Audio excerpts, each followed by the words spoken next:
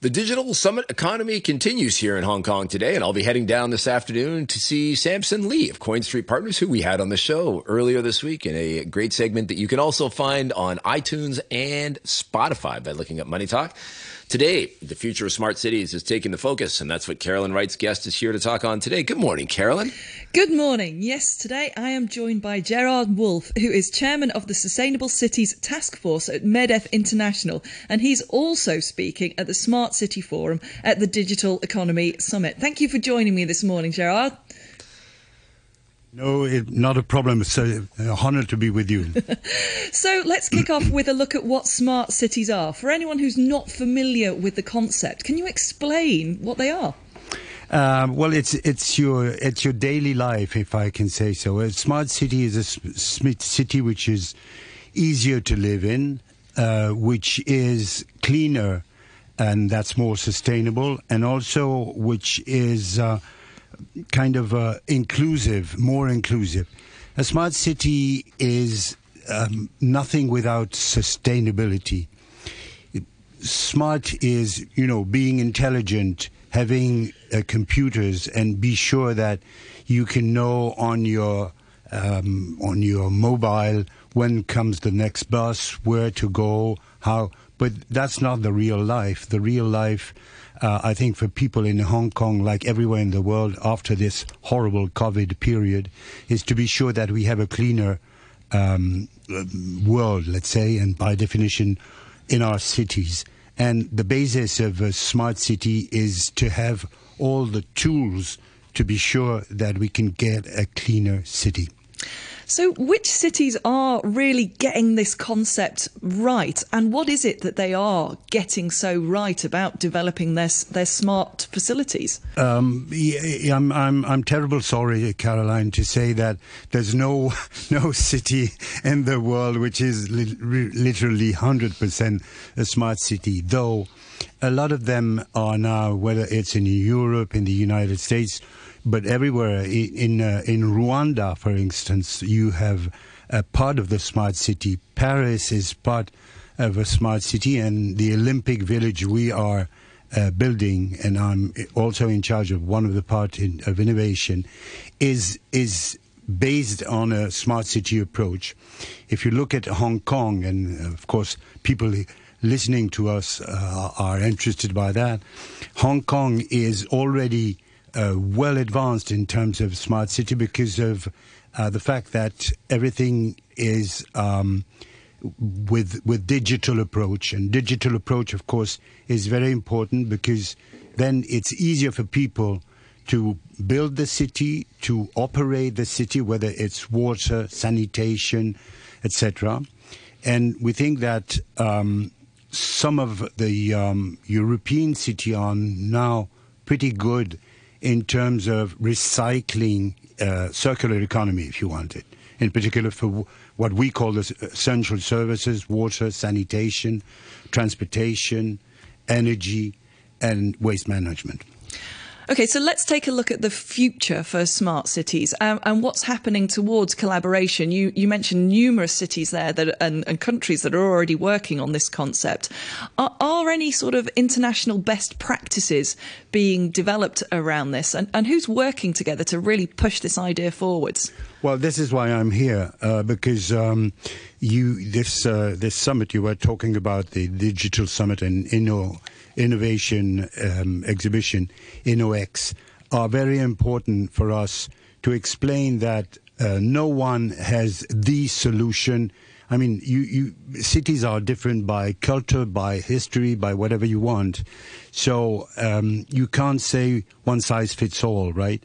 So because a city, by definition, is the heritage of a history, which is probably a little bit different from, not probably, from one's, even in the same country, from one city to the other. So here, the thing is to say, what are the best practices? How can we try to exchange between the different countries represented here?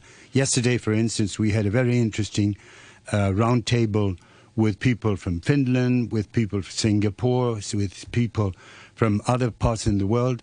And I think that this type of exchange is then to say, okay, that's what you did in your country. How could I do that in mine? But even in Europe, it's completely different between one country and another one. If you talk about England and France, the best enemies, as we always said since years and years. And I know that I have friends from because I have friends. We have a French English association called Oxbow, and they're in here in Hong Kong, and we talk about that. We have the best of each country to see how can we do things better for our citizen.